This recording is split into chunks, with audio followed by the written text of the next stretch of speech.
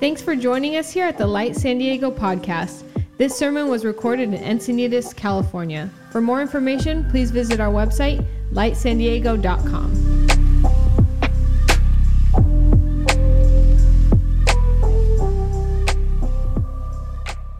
Well, we are in Mark chapter 4 today, and we have two more chapters left after this. And Mark chapter 14 is the longest chapter in the book of Mark, which means it's literally going to be impossible to preach through all of it. And so we're just going to honestly get started in the very first section, and I would encourage you to take some time this week to go through Mark chapter 14. Read it slowly. There's so much in there. I mean, we could spend weeks and weeks just in this chapter.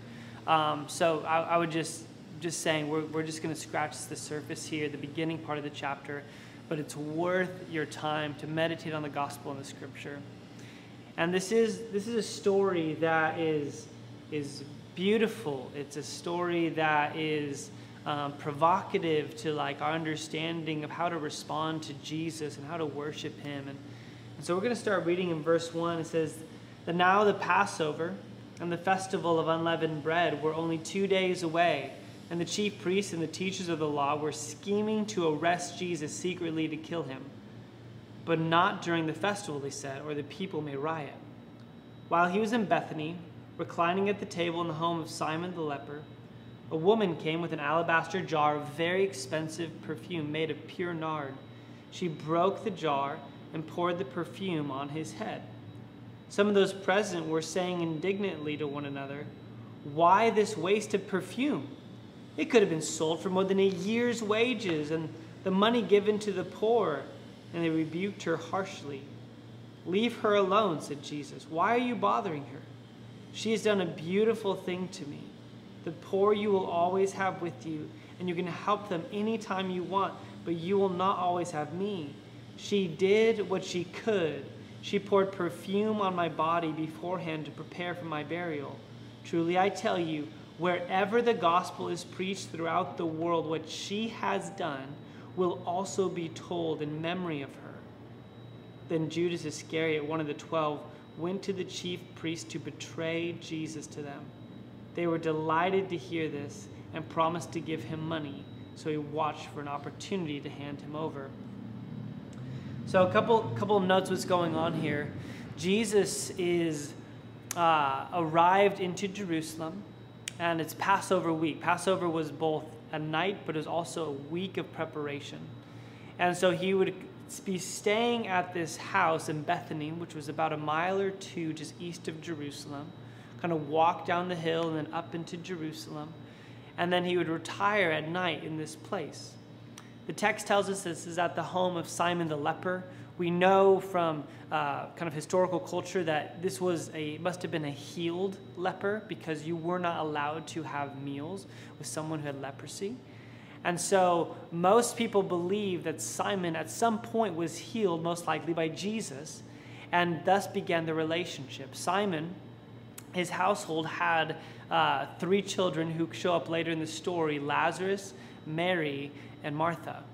And they keep kind of getting woven throughout the different gospel narratives. But at this particular moment, it seems to kind of reach a climax in the story, specifically within Mary's emotions, that she just can't seem to contain herself anymore. So they're reclining at dinner. We don't know what they're talking about, what's going on. But all of a sudden, Mary enters into the room, which would have broken kind of cultural norms. A meal like that would have only been preserved for the men in the group. And she comes in, and then she takes this flask of alabaster, which is a white stone, and she breaks it, and then she proceeds to pour the perfume on Jesus' head.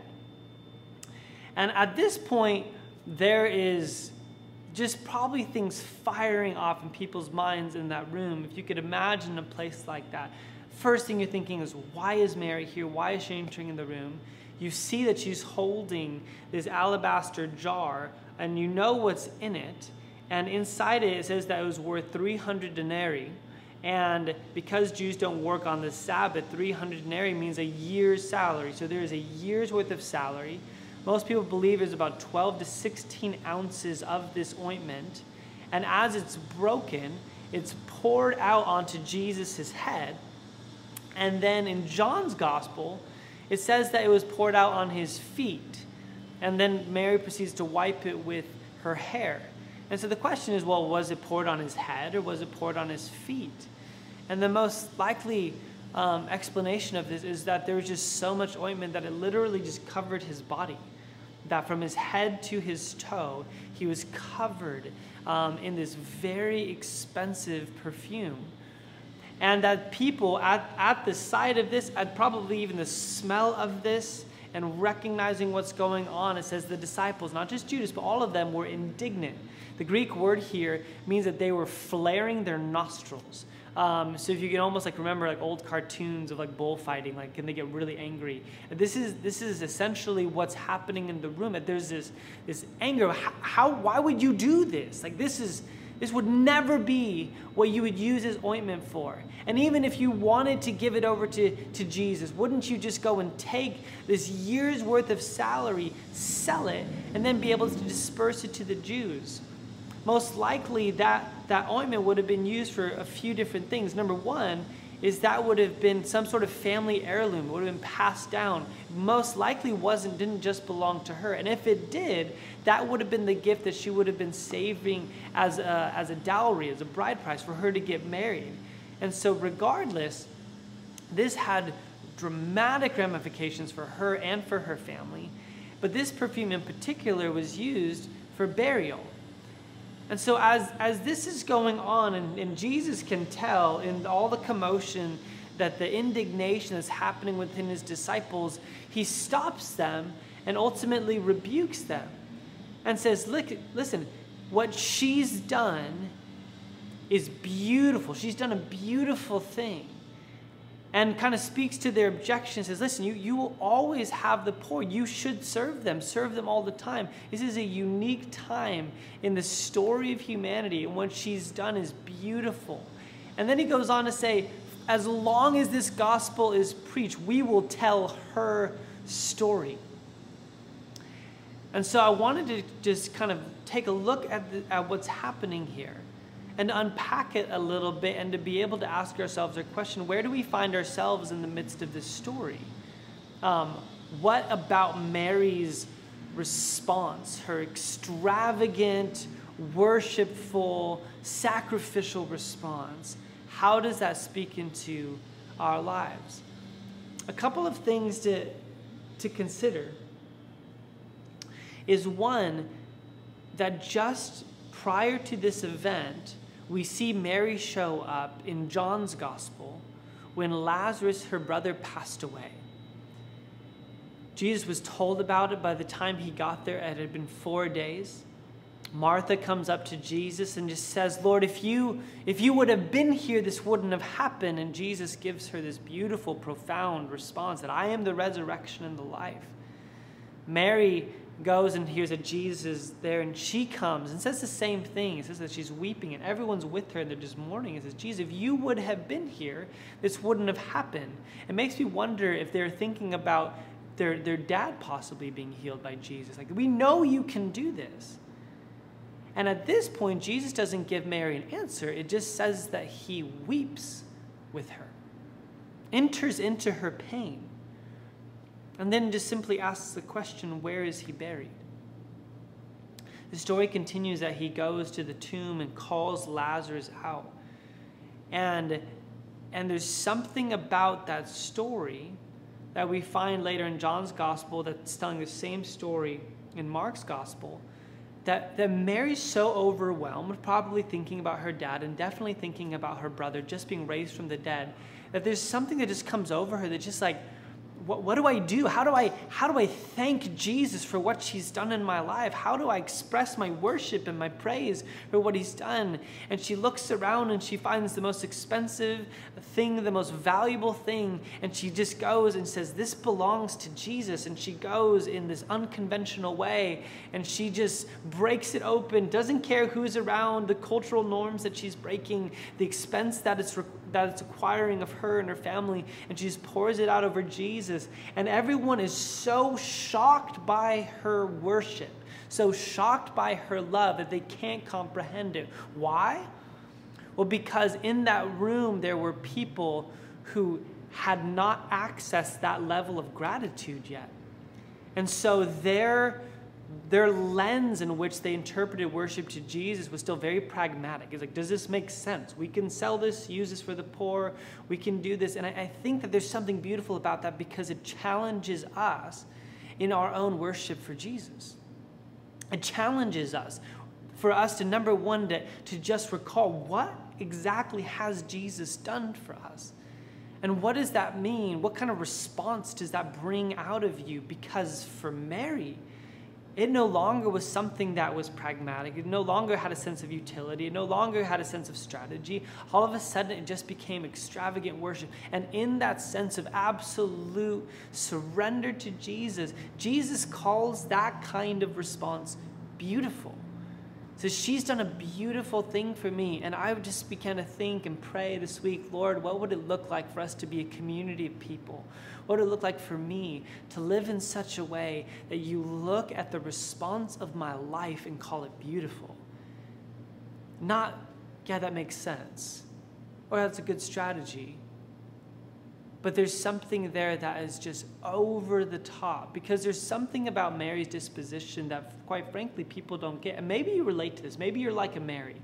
There's another story where she's sitting at the feet of Jesus, and Martha gets mad at her. She's like, what are you doing sitting there? And again, Jesus stands up for Mary. And maybe you're just that personality where you just feel so much, and you want to give so much. And sometimes maybe you even feel like you are too much. But I think there's something about Mary that just Jesus puts his finger on and says, no. There's something that she's contributing to this situation, the story that's being told, that should not be rebuked, but should be elevated. And I think that it goes hand in hand. It wasn't just her personality. It was something about what she went through that drew out this sense of worship. I love what Elizabeth Kerbel-Ross says. She's the therapist who developed the 5 stages of grief.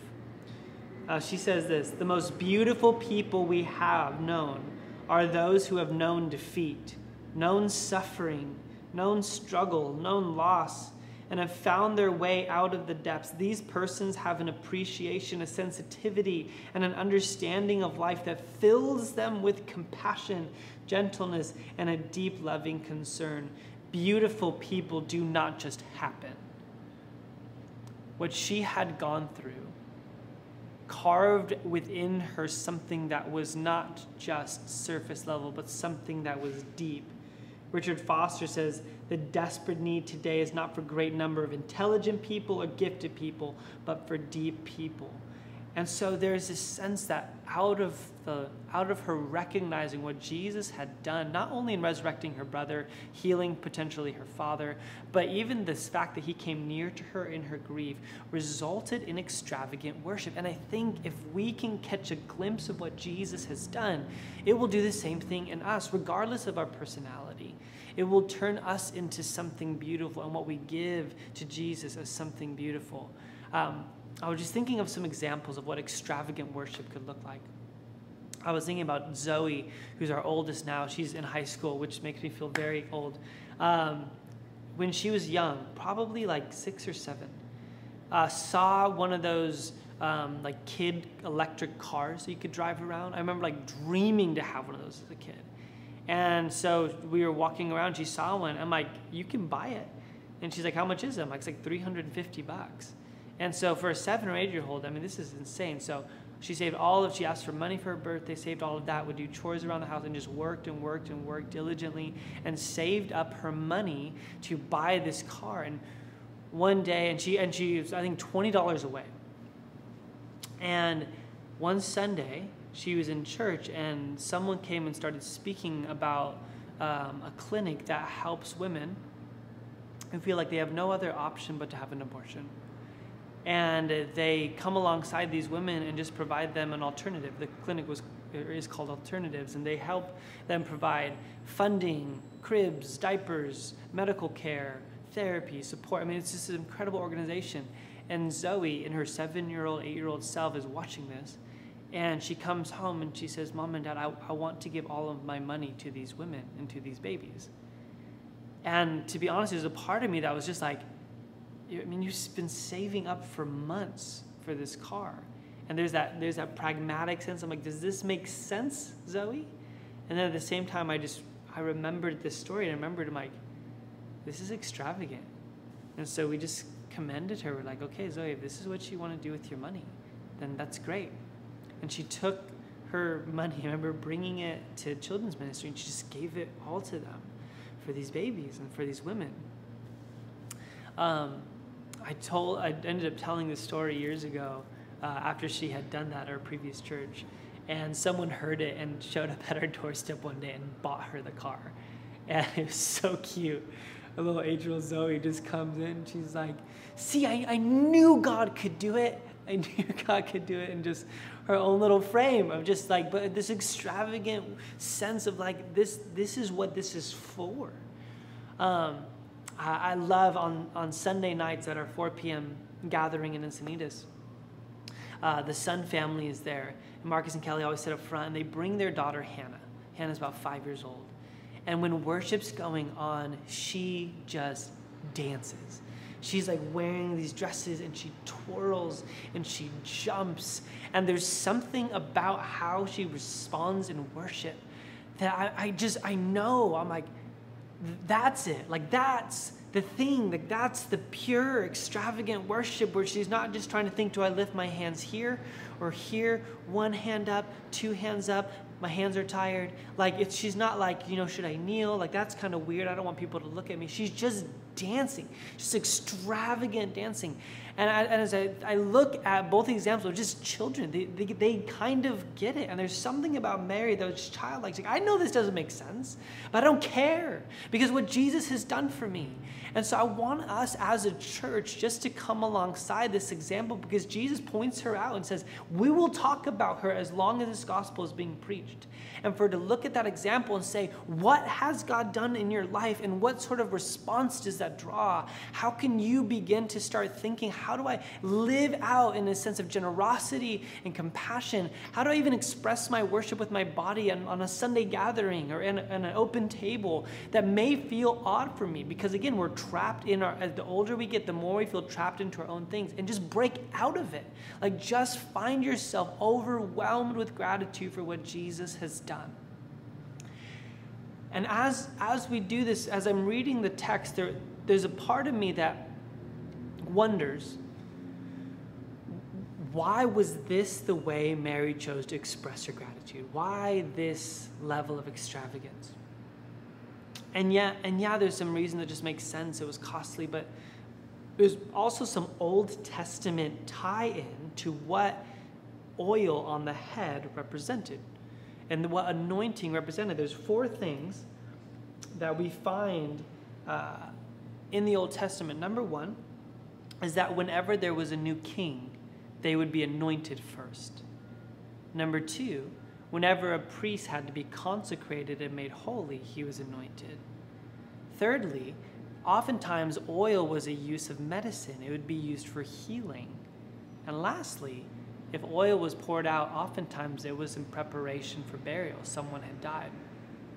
What's fascinating is all 4 of these themes in the Old Testament align with who Jesus is. He's coming to his coronation on the cross. He's being anointed. He's the high priest, set apart, advocating for us. He's the one who's the great physician who brings healing for us all. But the one that Jesus noted says, she's preparing me for burial. This is what this is about. And I want to end the message not focusing so much on Mary's extravagance because it's beautiful and we should talk about it. Jesus told us we should. But it's what happens in the next verses. It It says, while they were eating, Jesus took bread, and when he had given thanks, he broke it and gave it to his disciples, saying, "Take, this is my body."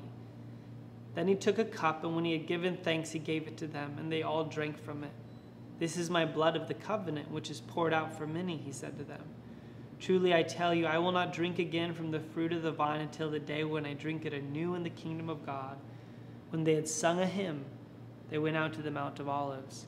So in this same room, separated by a couple nights, you have Mary's outrageous, extravagant display of love and surrender.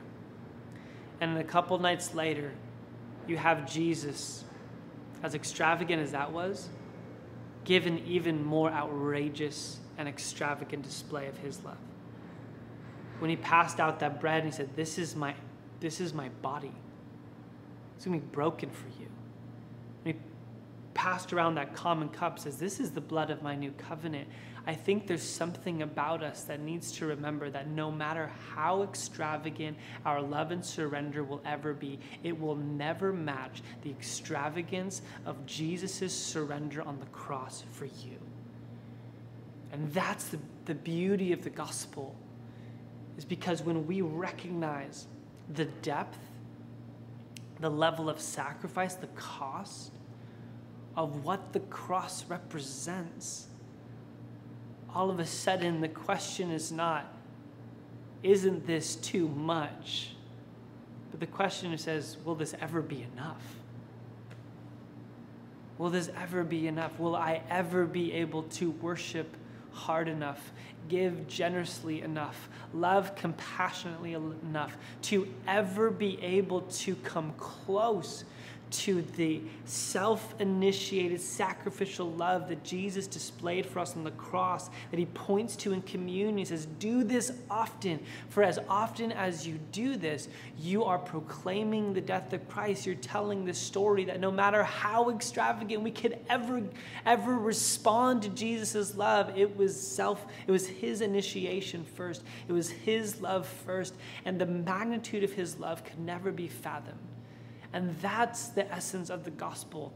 Are we called to live as worshipful, generous, compassionate people? Yes, but not because we're obligated to or because God's trying to get us to check some boxes, but because we're just responding in gratitude. Not only did we see Lazarus resurrect, we saw Jesus resurrect, and we see that same power that resurrected him placed inside of you by the Holy Spirit, that anything in this life can never separate you from the love of God, because we know that even death itself cannot stop the end of the story, which is resurrection life. And this is the beautiful message that Jesus presents to us in Mark chapter 14. So I just want to pray. I want to pray that you and I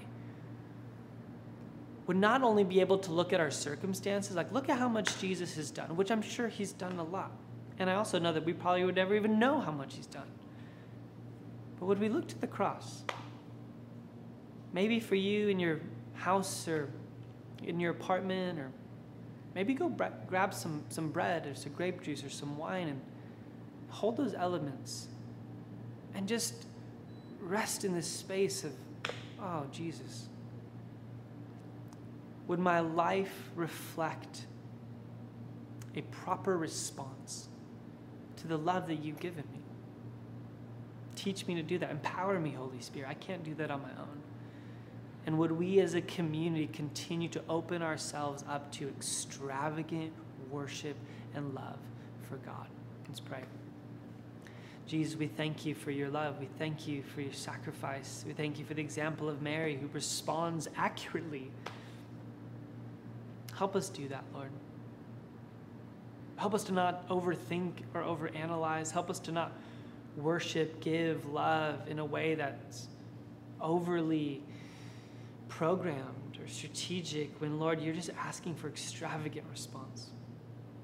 And Lord, we rest in your love. We recognize that we have no ability to love you unless we recognize you've loved us first. In your name we pray. Amen.